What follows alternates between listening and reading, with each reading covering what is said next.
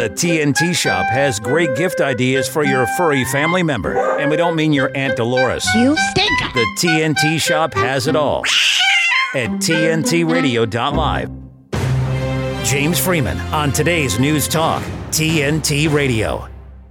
Hello and welcome to the Freeman Report. My name is James Freeman.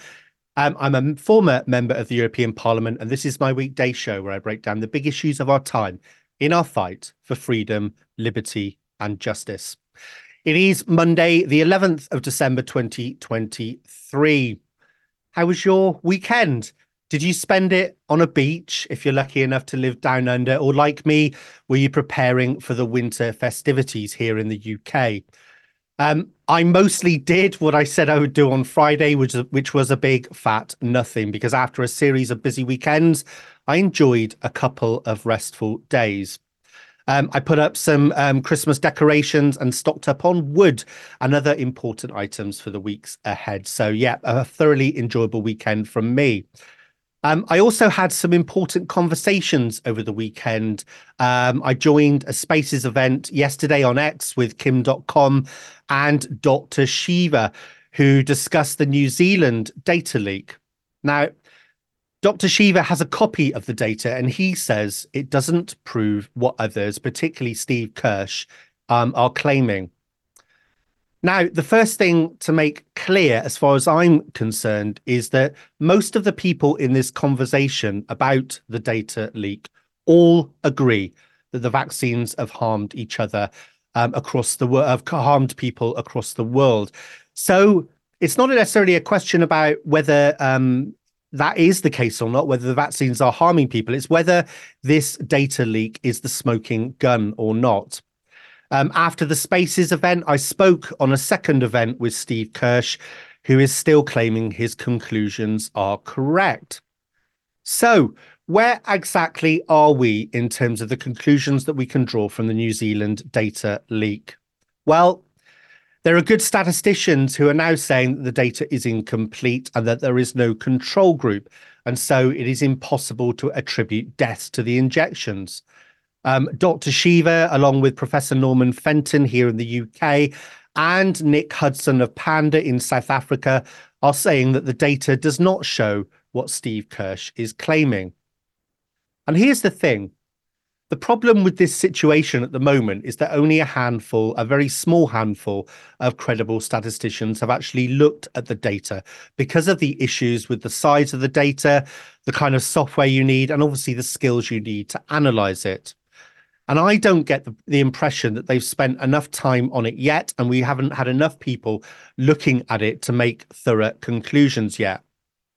So where are we then? Well, in my opinion, this data leak has been a positive thing, regardless of whether it shows exactly what Steve Kirsch is claiming it does, because it has given energy to the global community who know the injections are harming people and has reignited the big question for governments, which is why are they not releasing anonymized record level data? If the jabs are safe and effective, then why don't they just release the data? We, of course, know exactly why, but that is the question that must now be pushed. Andrew Bridgen now has the support of 17 other MPs in the UK Parliament who are all pushing for a full half-day debate on excess deaths. So we are making progress slowly. However, what I also see happening with this situation is that it is in danger about becoming all about personalities. After Dr. Shiva and Kim.com did their Spaces event saying that the data is a big nothing burger, Steve Kirsch did his own Spaces event. It was all a bit heated. And it got a bit weird at one stage. Steve actually called up Dr. Shiva live on the, he was on the Spaces event. He called him on his mobile and said, right, you need to join us. Dr. Shiva was like, well, hang on, I'm with my dad now. I've just done a Spaces event, so I can't just come on now. To which Steve Kirsch was like, well, if he won't come and debate me, then that says a lot. I'm not sure it does. And it all, like I said, it all became about personalities in the end. Anyway, Dr. Shiva has agreed to appear on the Freeman Report, as has the whistleblower Liz Gunn, the whistleblower and Liz Gunn once again. But I think I need to figure out the best way to take this forward, because what I do not want to facilitate is a meaningless personality-driven argument.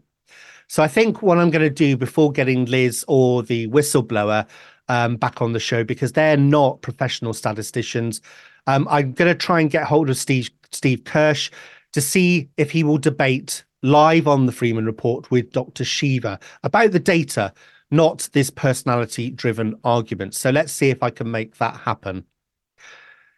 In terms of the show this week, I've got a great lineup for you. Tomorrow, I'll be joined by Sonia Elijah and Headley Rees, who'll be speaking together. They'll be on the show together for the whole show, discussing the latest evidence of harms by the injections and also the latest revelations in manufacturing of the jabs, which shows that there's loads of problems there, which the public are not being told about.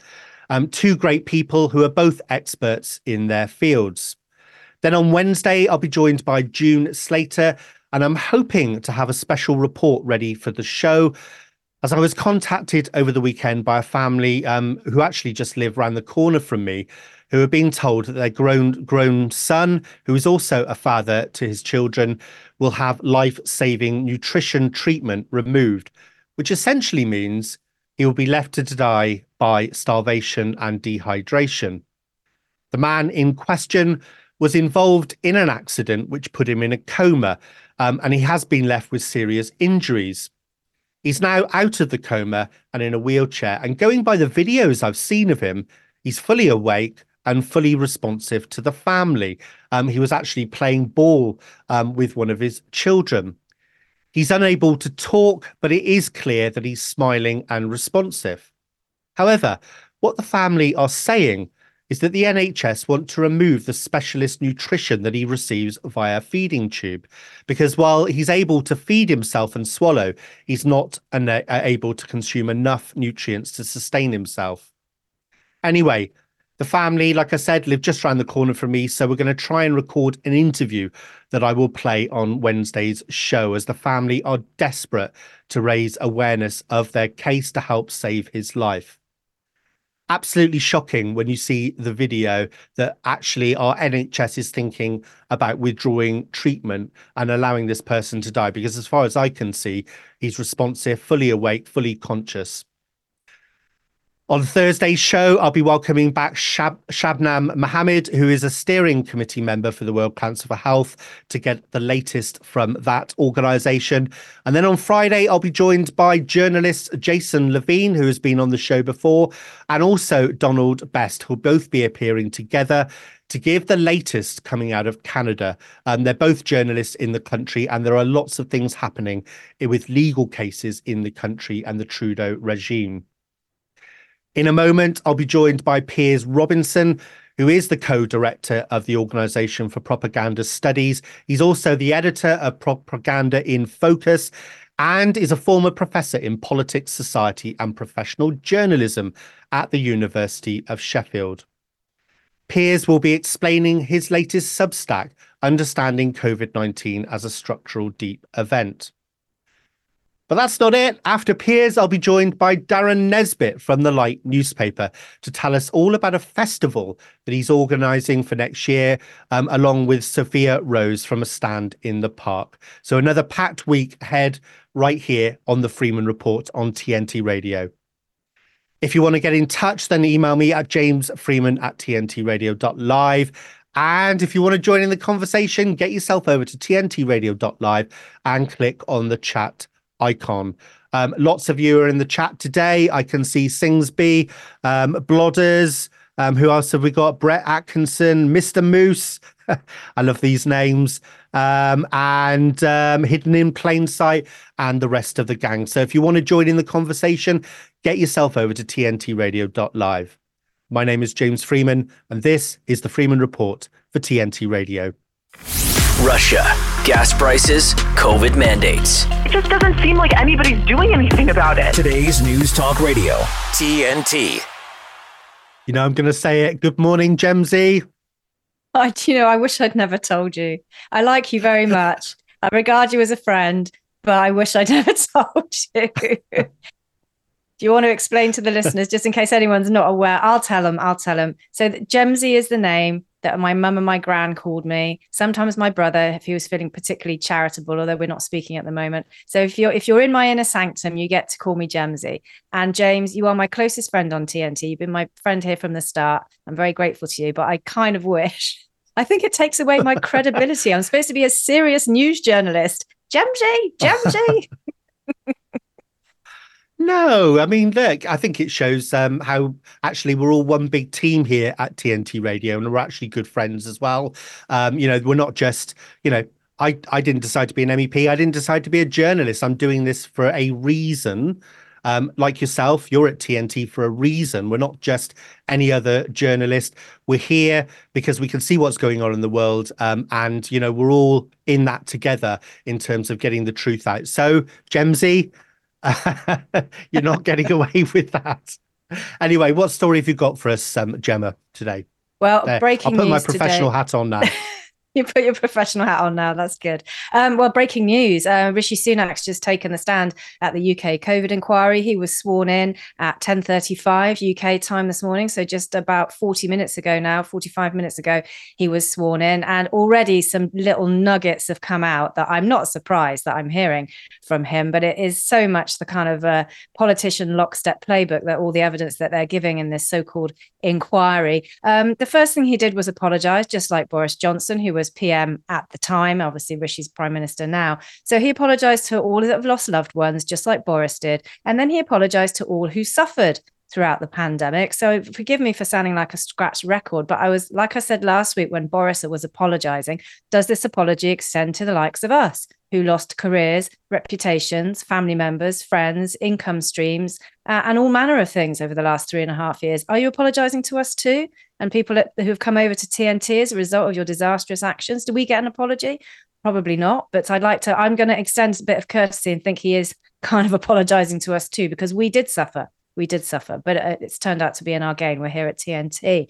The thing is that's come out of this, though, just like Boris as well, he can't find his WhatsApp messages. None of them. They've all gone. So here we've got, world leaders on the political stage saying, no, sorry, I've changed my phone too many times. That's what he actually said in the inquiry this morning. I've changed my phone too many times. I don't know where my WhatsApps have gone. Bear in mind, everybody knows that when you change your phone or your SIM, your phone uploads all the data because that's how sophisticated technology is. And you get everything. So again, just like Boris, surprise, surprise, can't find my WhatsApp messages from that particular period in time, which leads to the question, what's on those WhatsApp messages? He's expected to be grilled on whether scientists were given too much power. Well, we all know that those kind of ostensibly that were in charge at the time of this inquiry weren't really the ones pulling the strings. It was a much more shadowy agenda behind the scenes, WEF, WHO. And they're going to grill him on eat out to help out, because that will generate a lot of headlines, because that's something that everybody can understand. But yeah, so within the last sort of 20 minutes, we've already had those things coming out of this so-called inquiry. But, he might as well have said the dog ate my homework, or, I lost it down the back of the sofa, because this is so ridiculous that less than a week on from a former Prime Minister saying, oh, sorry, I can't find my WhatsApp, we now have the current Prime Minister saying, really sorry, I can't find my WhatsApp. I mean, it's already started off on a bit of a laughable theme, I think. I really don't get this about these WhatsApp messages, because surely they're backed up. They've got to be backed up somewhere, even if it's WhatsApp itself. They don't just delete off these records. In fact, there's laws about this in the UK. Communication companies having to keep records of all of these messages. But these were government communications, and not just backbenchers. He was the Chancellor, and Boris Johnson was the Prime Minister.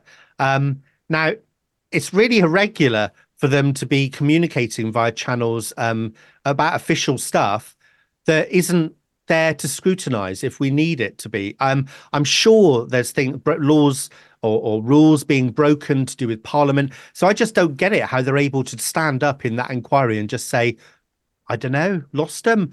I mean, it was pretty pathetic watching Boris Johnson trying to explain, how he had lost them. It was a bit of a joke. So, yeah, pretty shocking stuff, really, on that. And as, the COVID inquiry in general, I want to know, about the excess deaths we saw all across 2022 and earlier this year. After the jabs were rolled out, I want to know about midazolam, what happened with that, and all the damage that the lockdowns did, the social, economic and health effects on the nation, the impact on our children's education. What about all of that? And also, let's not forget the censorship. We've learnt over the past couple, or we've had it confirmed, we knew that the 77th Brigade were, which is a brigade of the British Army, were monitoring British citizens. We knew that, many of us. I've got a government report which proves it. They were monitoring me. But what about that? Because they were cancelling and suppressing voices which were coming out, pointing out all the things, all the mistakes that they're now apologising for. People like me and others were pointing out that they were making these mistakes at the time, and yet we were being censored. So what about those questions? To me, it is just a soap opera, a big white elephant designed to distract the country and also to frame the argument about whether we should have locked down earlier. And I think, as Jamie Jenkins came on the show last week, and as he said, if they were looking at international data, then they could quite easily answer that question, but they're not. It's all about he said, she said. So it's a big joke as far as I'm concerned, Gemma.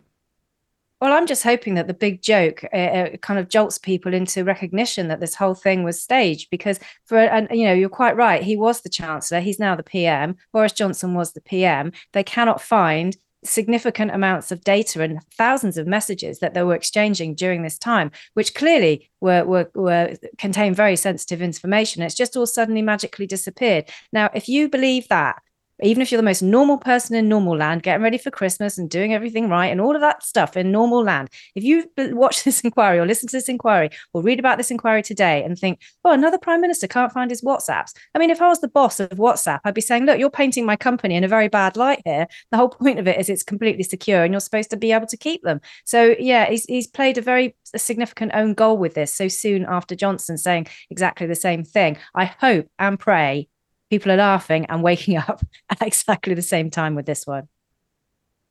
I mean, the thing with those WhatsApp messages, putting aside the ridiculous, watching them come up with these ridiculous explanations for why they cannot find the data.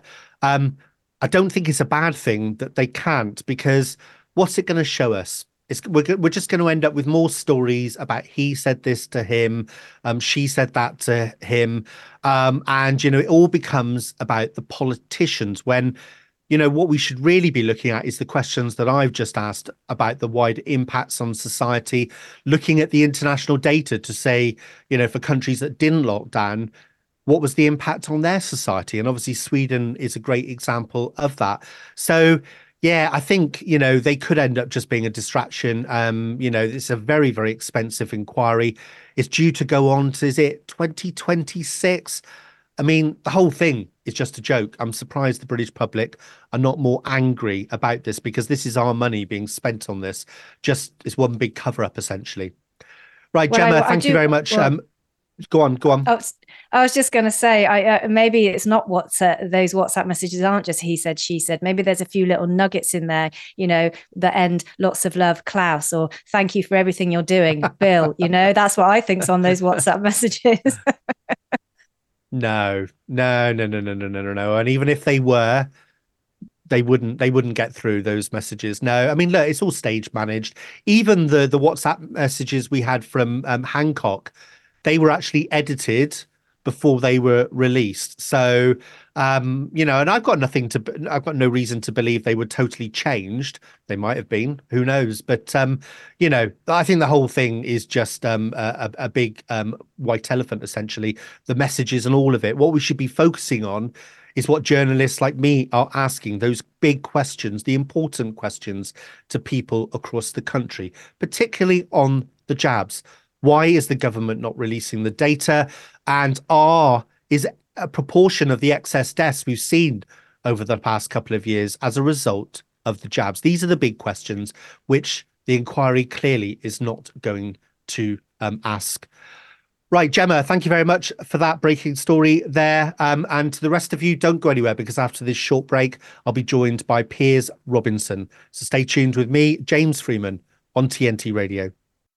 Jeremy Nell on TNT Radio. Being South African, I know the situation, and it's incredibly dire. Basically, our farmers, mostly white, have been under attack for years and years and years. And when I say attack, I mean that physically, don't I? Yes. Since the dawn of democracy in South Africa, since 1994, we had an average of one farm attack every second day.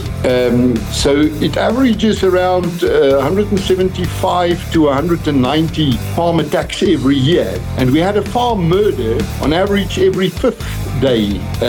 But over the last few months, both those numbers have picked up.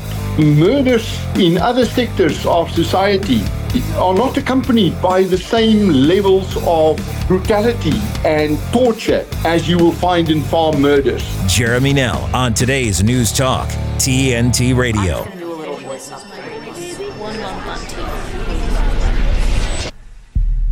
I wanted to alleviate my pain.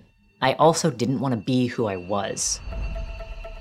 I always just felt like there was just something wrong with me, and I was trying to figure it out, and I used the internet to help me do that. Seemingly out of nowhere, we've suddenly seen a huge spike in media depictions and social media depictions of transgenderism. It's even reached the mainstream advertising world. The people who are consuming this are children, 13, 14, 15 years old, and it's so easy for them to literally be groomed. I just woke up one day, looked at myself in the mirror, and asked myself, what the heck am I doing? When trans-identified kids are referred to specialized gender clinics, they're often told that they're going to get comprehensive, multidisciplinary mental health assessments. We know that that's not true. I was easy to manipulate. The ideology that has become dominant at these clinics is that trans kids know who they are, and therefore to question them is completely taboo. My childhood was ruined. Who's there for their detransitioning? Nobody. Nobody would help me because they had more concerns of me reversing everything. Did this thing to alleviate this gender dysphoria that wasn't there before, but you made it into a problem, and now your body image issues are worse. That's not supposed to happen. What do we do now? D-Trans, the dangers of gender-affirming care. For more information, go to PragerU.com. TNTRadio.live. Online streaming. Be a part of the conversation. I stream it all at work, and I stream it to my phone and listen to it wherever I go. TNT. Right, well, I'm delighted to welcome Piers Robinson. Hello, Piers. How are you doing? Hi, I'm very well, thank you. I think you're joining us from a very, very cold Berlin at the moment. Describe what the weather's like there.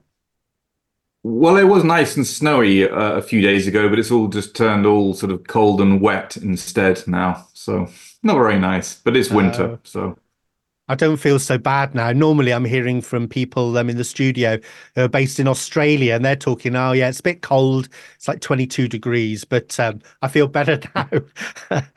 Piers, I wonder if you wouldn't... Oh God, yeah, no, I look forward to those days again. Piers, I wonder if you wouldn't mind just quickly just introducing yourself, telling us a little bit about your background and why you're qualified to talk about the things we're going to talk about today. Sure. My name is Dr. Piers Robinson. My background is in academia. I research propaganda, communications, conflict. I'm co-director of the Organization for Propaganda Studies, editor of Propaganda in Focus online magazine, and in recent years I've been working with the Panda organization based in South Africa, dealing with the COVID issue. And my input there is on propaganda-related issues, obviously, and also now working with the International Center for 9/11 Justice, which is, again, my input is on propaganda politics issues surrounding the 9/11 event. And so that's my background. But essentially, I research and write and publish and talk about propaganda and propaganda-related issues, and have been for many years now. Fantastic. Well, you've come to the right place, because we're all about debunking government propaganda that we see all around us. Nick Hudson has obviously been on the show a couple of times before from Panda, and we've talked about the COVID situation. Where do you think we are right now with that, Piers? Obviously, we've had the data leak from New Zealand. I know you haven't looked at the data yourself. We've now got 17 MPs in the British Parliament that are joining Andrew Bridgen in calling for a debate, a full half-day debate in Parliament. Where do you think we are right at this point in terms of actually getting to the truth about what happened? Well, in terms of the experimental injections which we use, there's clearly a number of scientists, incredible scientists, who are doing research and making claims about the safety of the vaccines, and that's clearly a very big issue. I was at the International Crisis Summit event in the Romanian Parliament several weeks back, and this was a big topic of conversation. As you say, there have been these leaks in New Zealand, but there have also been other researchers and analysts, and also Panda have put out material in relation to this, which raises big questions about, the safety and so on of the injection. There are also very big questions now about the nature of what happened in 2020, questions over whether there was truly a novel, particularly dangerous virus spreading, and other arguments out there as well.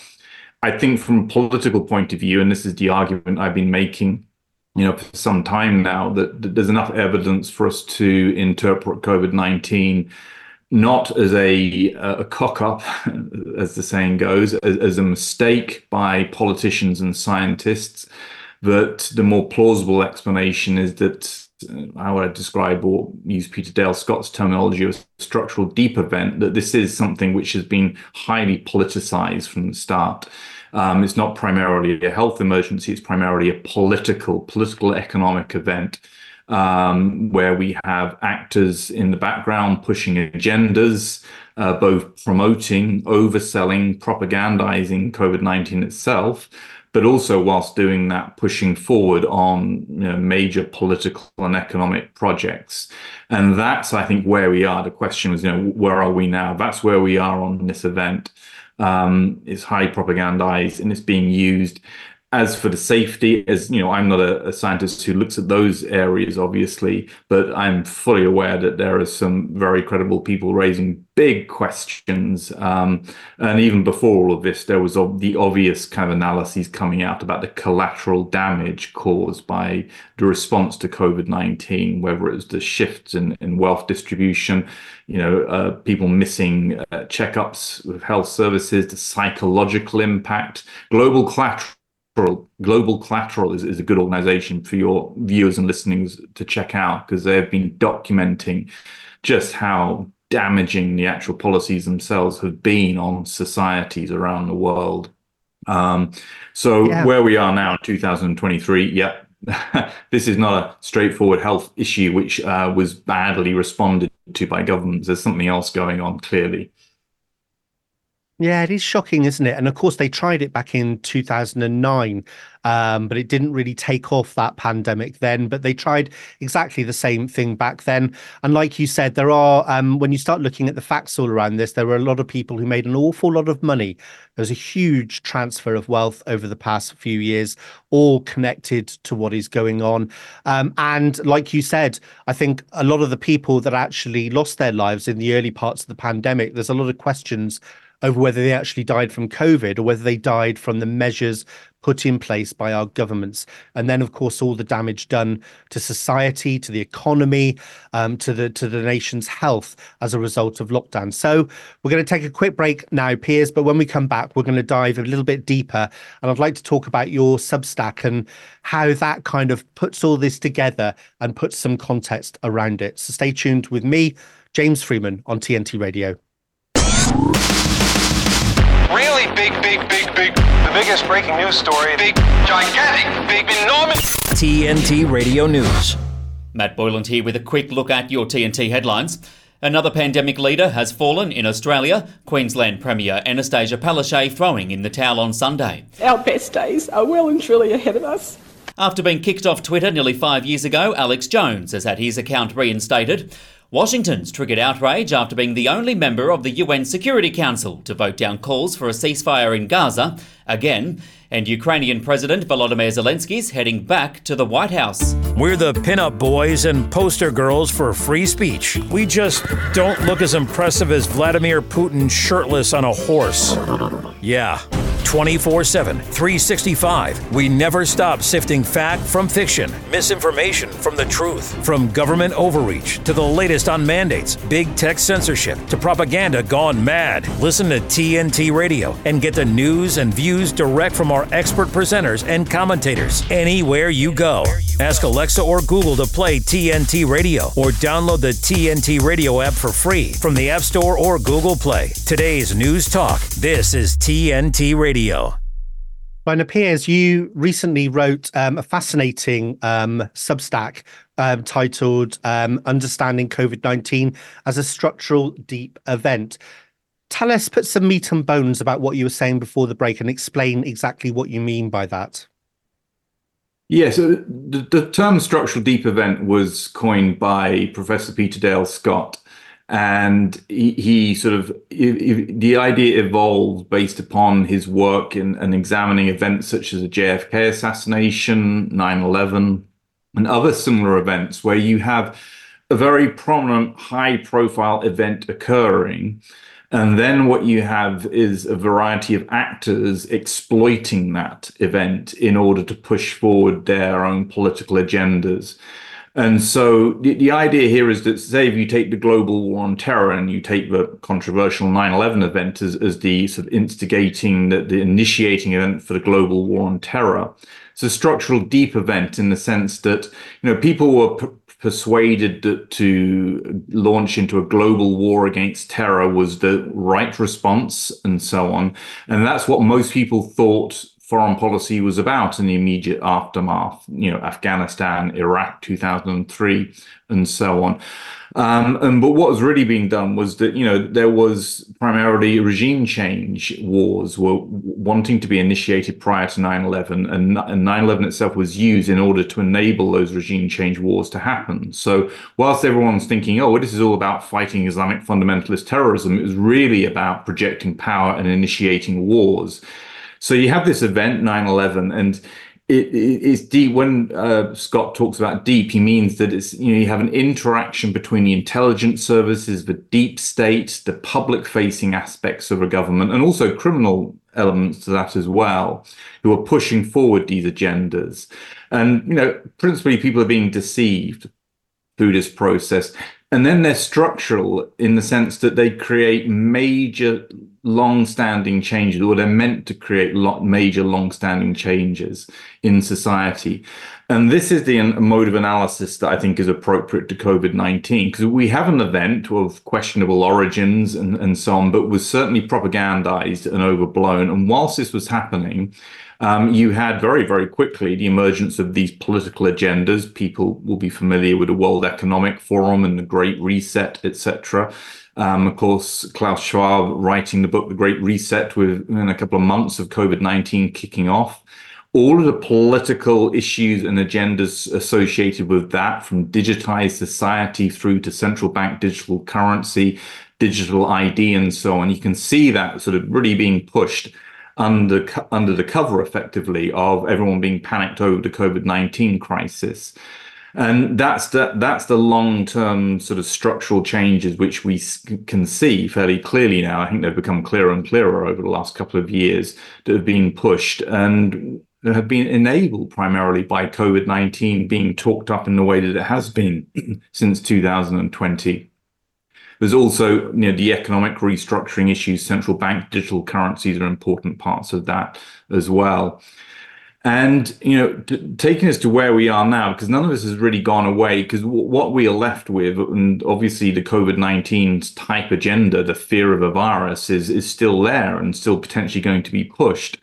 But what that structural deep event has now morphed into, in very broad terms, we have the pandemic preparedness agenda being pushed forward, the changes to international health regulations, which will essentially sort of codify and strengthen the ability of governments and global governance entities to impose, for example, lockdowns on countries.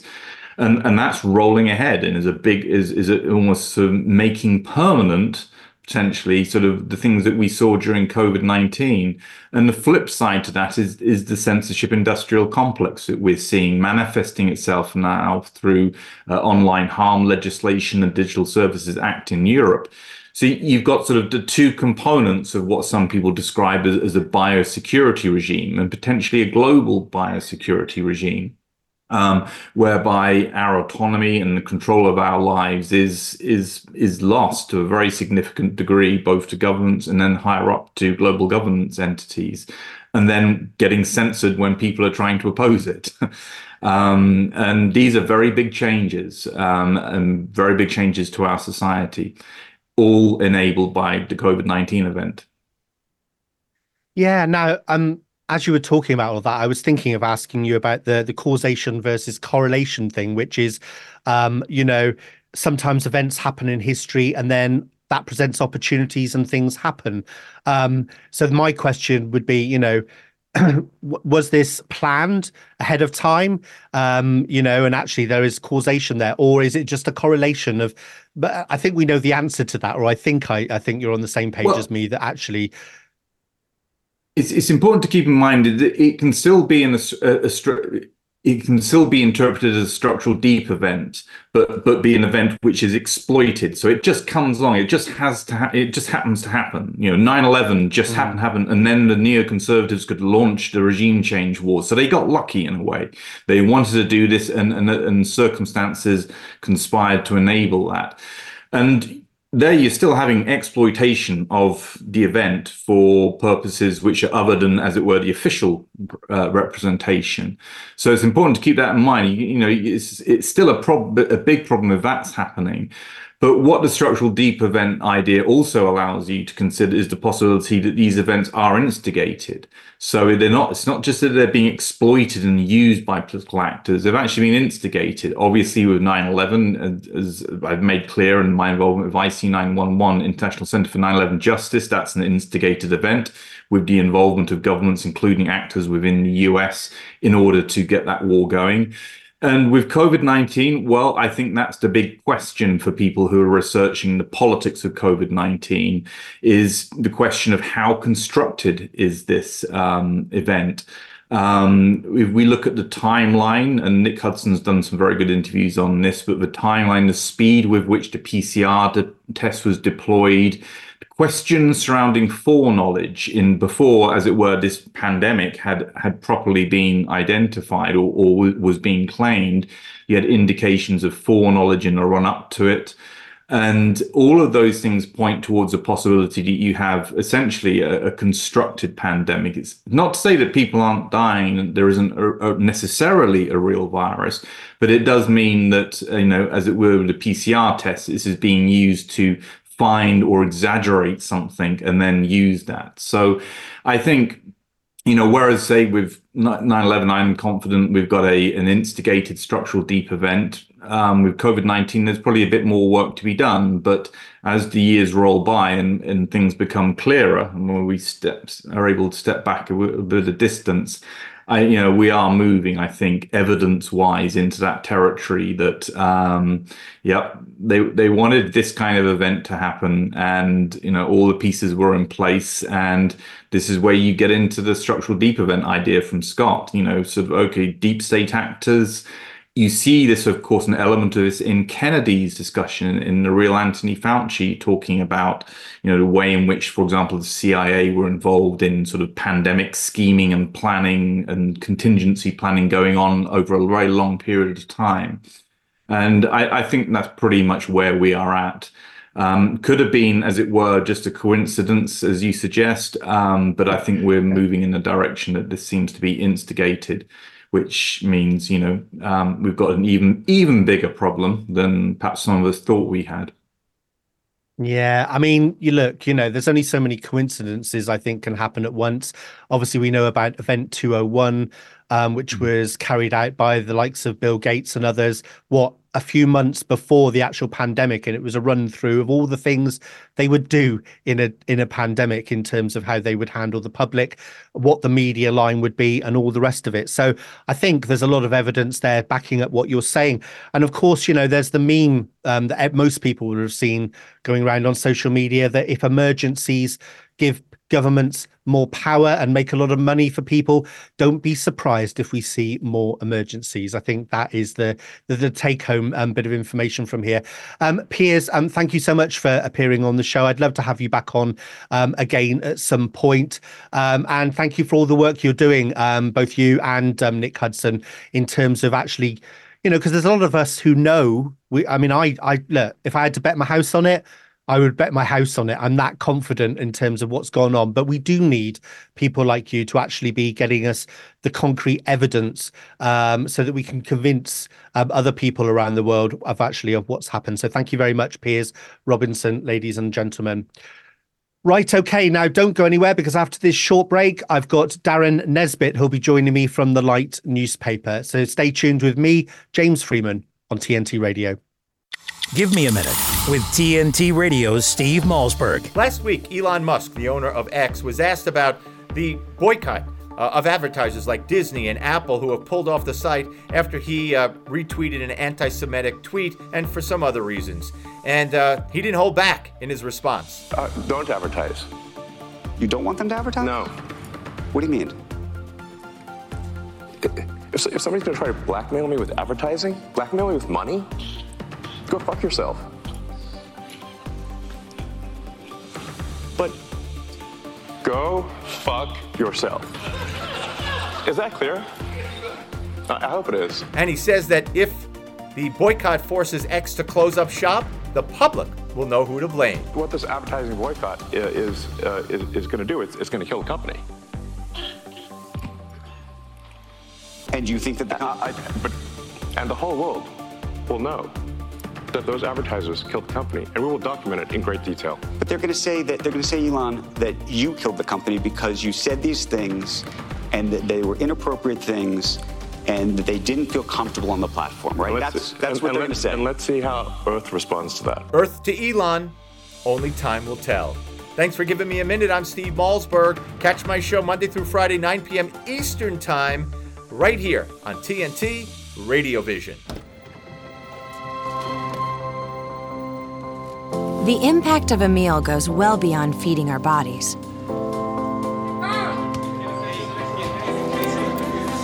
Because when people are fed, futures are nourished.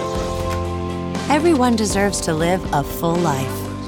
And with your help, together we can end hunger. Join the movement at feedingamerica.org/act now. The Freeman Report and James Freeman on today's News Talk Radio, TNT.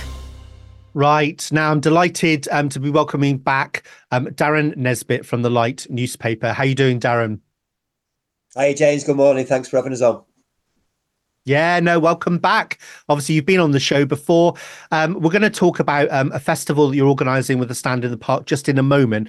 But before we do that, I think it's really important to remind people who maybe don't know about the Light newspaper. So if you could tell us a little bit about that, and also, really importantly, tell us how people can actually become distributors for their area and actually deliver this free newspaper, very much a truth paper, to people in their local area.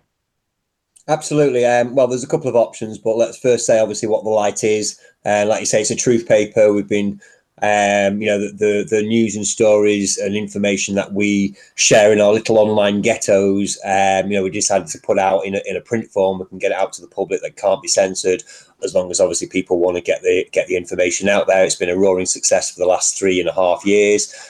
We've just done a compilation annual book. Which is fingers crossed being delivered today, so it should be sent out to everybody who ordered one this week. And if you want to get involved, you can sign up. Go to the website, thelightpaper.co.uk, and you can bulk order. It's 25 papers for a tenner. People order, local groups get together and order thousands. It's entirely up to you how you want to do it.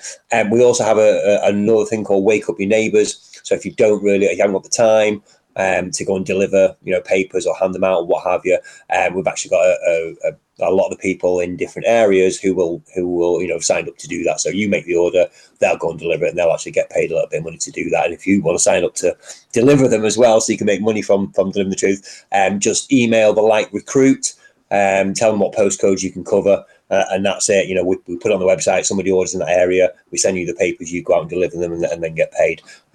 All of these things, I just thought we were going to sell a few papers, do a few papers, collect a few donations, and hand them out. But all of these things have come from the ideas of activists of Freedom and Truth Tribe, who want to get the truth out to people, who want to use the light as a tool, as it should. So it's great that we created it, and it's great that people are making use of it as well. And they are making use of it as well. I've got a few people in my area here who go out and deliver. It's not a big thing. They get 100 papers or whatever, and they just go out to a few streets around their area and post them every month. I've also seen a few cheeky copies in my local Nissa store as well. And of course, Sainsbury's, there was I think it was a BBC story, wasn't there, about how Sainsbury's didn't realise that the free newspapers were being put in their stores. So maybe you could try and get your local newsagent to store some of the news, some of the papers. Darren, what's the headline this month? Because I know you're just about to go out, aren't you? Yeah, we're waiting for the designer in Mexico to wake up. The printer's waiting, so this is a great time to be doing an interview. I'm not. Here's an editor on deadline day, not actually panicking or anything. My work is pretty much done. It's actually a soft one, if you like, but there's a theme that runs through the whole paper. There normally is with issues, and it's not generally by design. But it's the headlines all come together. And it's talking about how, obviously the divide and rule tactics of conquerors. Some obviously, we're divided on issues, on all kinds of issues, and how we should obviously be uniting on a couple of main issues, and then we can obviously work out the rest. But also that these things wouldn't be issues if we weren't manipulated into being divided and ruled in the first place. So there's a lot of great stuff, solutions wise. Obviously, the usual revelations about the medical intervention things that you can't mention, otherwise you disappear off the face of the online world, and obviously the climate change agenda, Agenda 21, etc.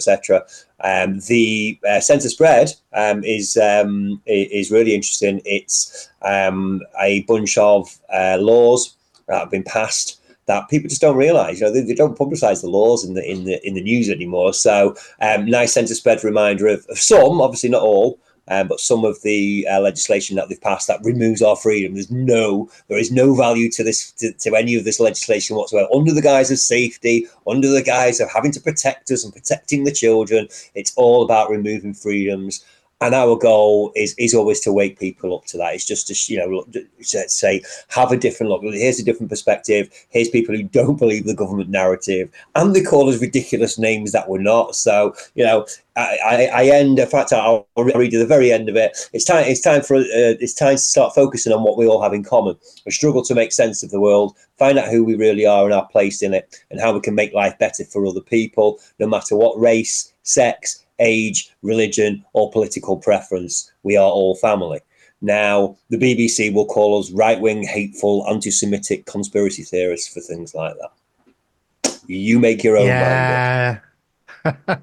Those journalists at the BBC, eh? Well, listen, Darren, I've got a lot of time for you and what you're doing. Obviously, the Light newspaper, goes out to several 100,000 people every month. So I think it's fantastic what you're doing. Now, Darren, you're not stopping there just with the newspaper, are you? Because now you're organising a festival with Sophia Rose from A Stand in the Park. So tell us all about that. Yeah, absolutely. People actually knew me from before the Light paper for We Are the 99%, Stick Uni World Order Up Your Arse, very famous worldwide protest anthem. In a couple of years ago, a drummer came up to me while I was singing that at a party and said, "Do you want to form a band?" And so we did, and the Daz Band was born. We've been gigging and touring, and we're actually playing 4 festivals next year, so we're looking forward to lots of truth and freedom gatherings. But yes, myself and Sophia from A Stand in the Park, and several other great people, Si from Leicester, and Nick, and John up in the Lake District. Lots and lots, big team actually. And we are organising, what we wanted to do was organise a music festival for the Truth movement. So there are some festivals, but they're not necessarily dedicated to music. And that's what we wanted to do. So we've got Danny Rampling, Mobius Loop, the Daz Band, Outer Karma, The Dead Time Philharmonic. It's all on the website. We've got 25 artists. They're all absolutely excellent. Standinthelight.uk. And everybody's welcome. It's a private members party. So you just need to become a member of Stand in the Light. And right now, those memberships are 20 quid plus booking fee. Now, people are saying, okay, and how much is for the camping? And how much is it to actually get in?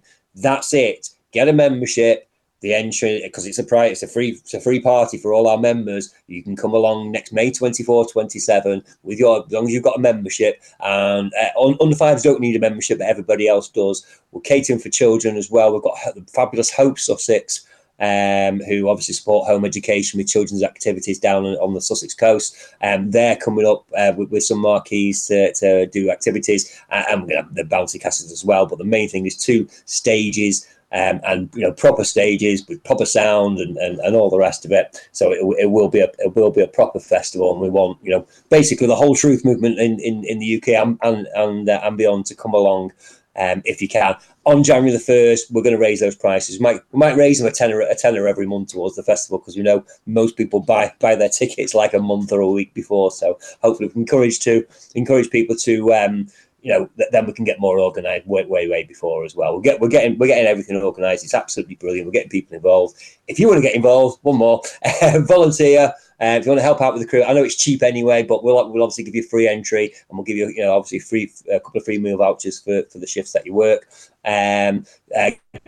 Email us standlight@proton.me. If you want to have a stall there's going to be a huge long boulevard stalls, Bill Cooper Boulevard we're going to call it, and it's going to turn into Von Mises Way, and we're going to have like loads of different stalls and stands. That's going to be a whole experience in itself. If you want to obviously exhibit, it's really cheap. Again, email us.